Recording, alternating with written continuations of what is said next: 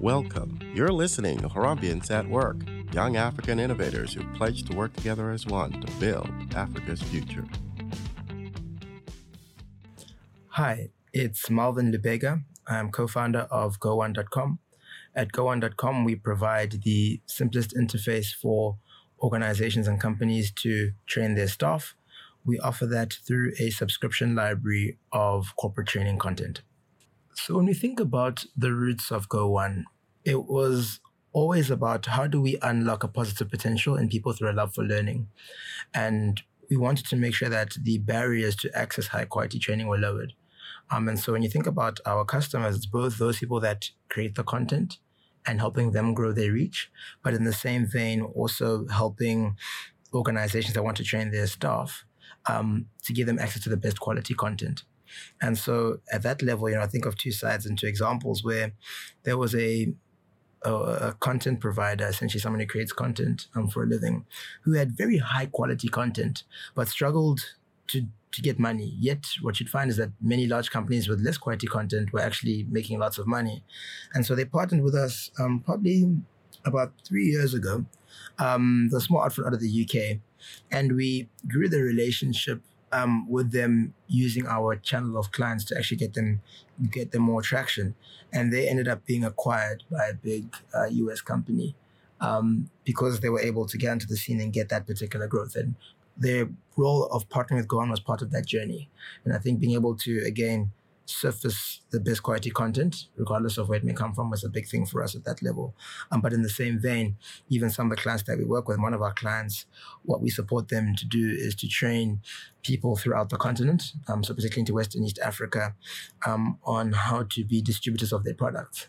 And again, just being able to help an organization in South Africa be more scalable and profitable also on the continent and to break those links, but also to expose their staff members across the continent to best-in-class training, and they've benefited from that.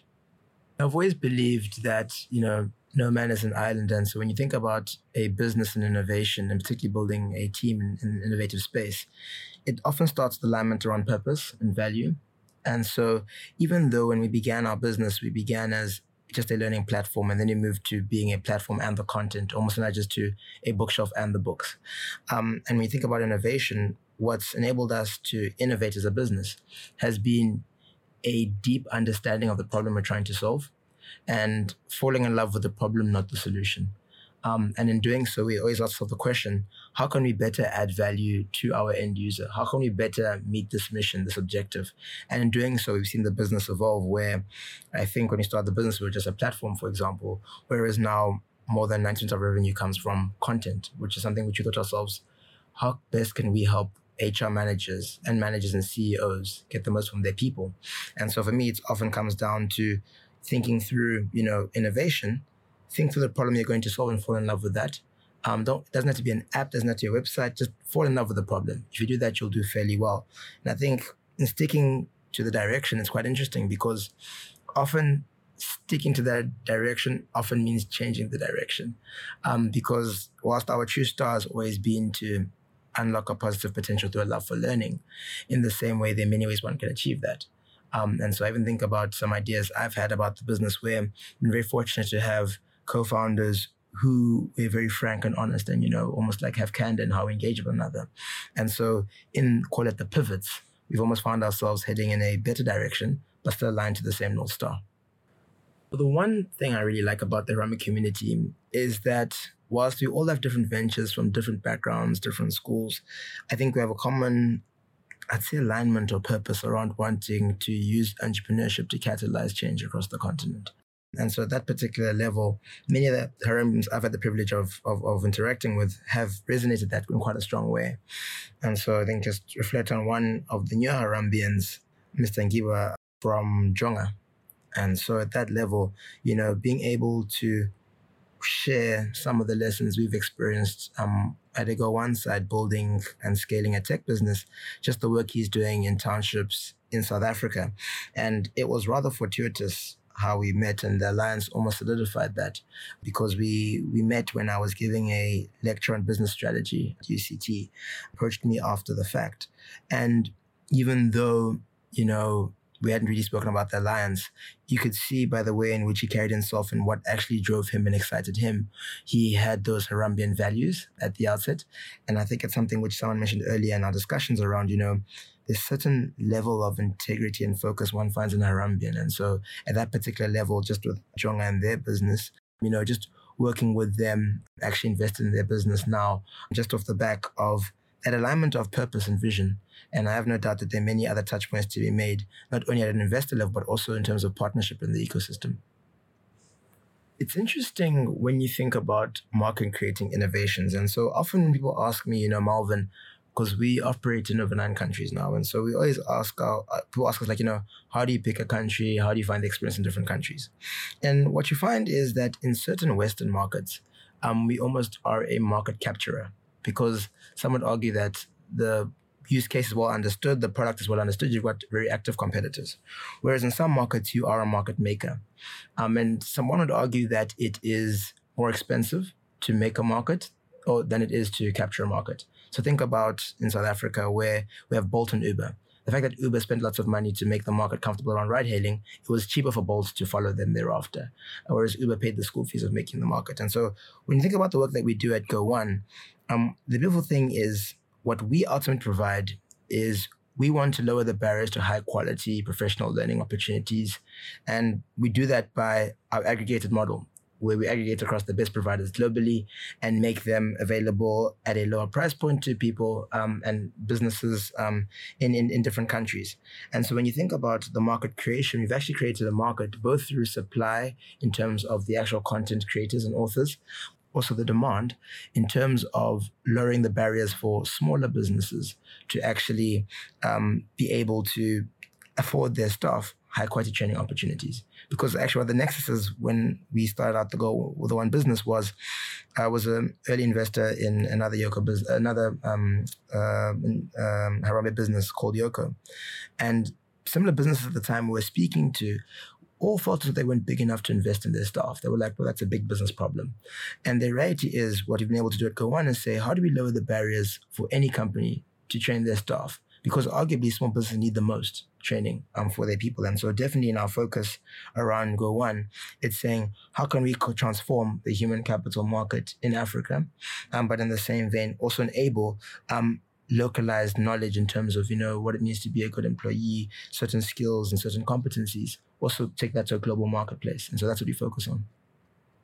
Companies spend more on in-person training or older forms of training than they do on e-learning or online training. And look, to be honest, Go1 can manage both online and in-person training. But many companies, let's say for leadership course, rather fly their staff to, let's say, Franschhoek or drive them to Franschhoek for the weekend, have a session there, take them out of work for that period of time and cost them lots of money. And so the problem is there's a trade-off there, because the more money you spend on training one person, the less people you can train. And so I often find that training budgets are inefficiently spent in the process. And so our biggest competitor would be the in-person session, where typically execs and senior management like going fancy places to feel good.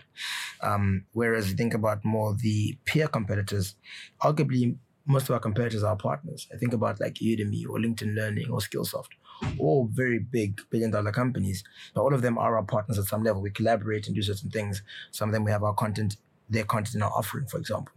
So it's almost in the mind of the customer where it's like, would you rather pay amount for one provider, or would you pay the same amount, if not lower, for many providers? Something we're very passionate about naturally is learning and education, because we believe that education is the most powerful tool you can use to change someone's circumstances. And so when you think about technology interfacing with education and the learning process and human capital development, I think there's a lot that can still be done. But I think what we often mustn't conflate, and look, as someone who runs a technology company in the edtech space, I should be a bit more bullish here, is introducing technology into workforce development or learning isn't necessarily a panacea. It's not going to be a solution to all the problems that are faced in the space. And so I think the biggest thing is to understand, to meet a learner where they are and to meet a company where they are. And I think the opportunity for technology is saying, how can technology augment the learning process? And so whether it's a blended where you do a online quiz or some simulation, then you do a classroom session, then you go for a mentorship session, then you do end it off with like a sense check of knowledge online. I think the best introduction of technology into the workforce and into training often are more blended than just an either or. And I think technology, one, has the benefit of I think definitely lowering the cost if done right. But two, I think most importantly, is the personalization.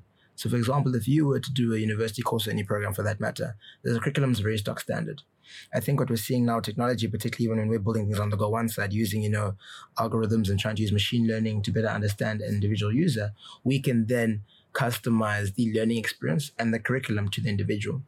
And the assumption there is that by having more customized learning, you have better outcomes because you're meeting someone where they're at, as opposed to saying, we assume you're here, therefore. And I think that's where the power of technology, particularly when it comes to human capital development and training, is quite powerful. When I think of my professional career, I almost have a simple heuristic in terms of how I think through the things that I do. And for me, it's fairly simple. It's that I want to build businesses whose ideas excite me to the point they keep me up at night, but I want to partner and invest in businesses I wish I started with the particular co-founders, entrepreneurs. And so at that particular heuristic, by no means will our current ventures be our last ventures, because I think there are many impactful things out there, and I'm very passionate about using technology to solve big problems. But when I think about my career and I look back at the end of my personal career, I'd like to look back and say I've created 100,000 jobs. And so at 421, still some way to go across the businesses I've either invested in or built myself. But definitely when I think about my impact on the continent, my hope is that I'm able to achieve success at that level. I've created that many jobs. It's not that because, money is not a thing, but I don't know anybody who's created 100,000 jobs and been poor or lacked. And so at that level, that's something which I would like to leave an indelible mark on the continent through my journey. This podcast has been brought to you by Harambeans on behalf of a grateful alliance. Thank you for listening.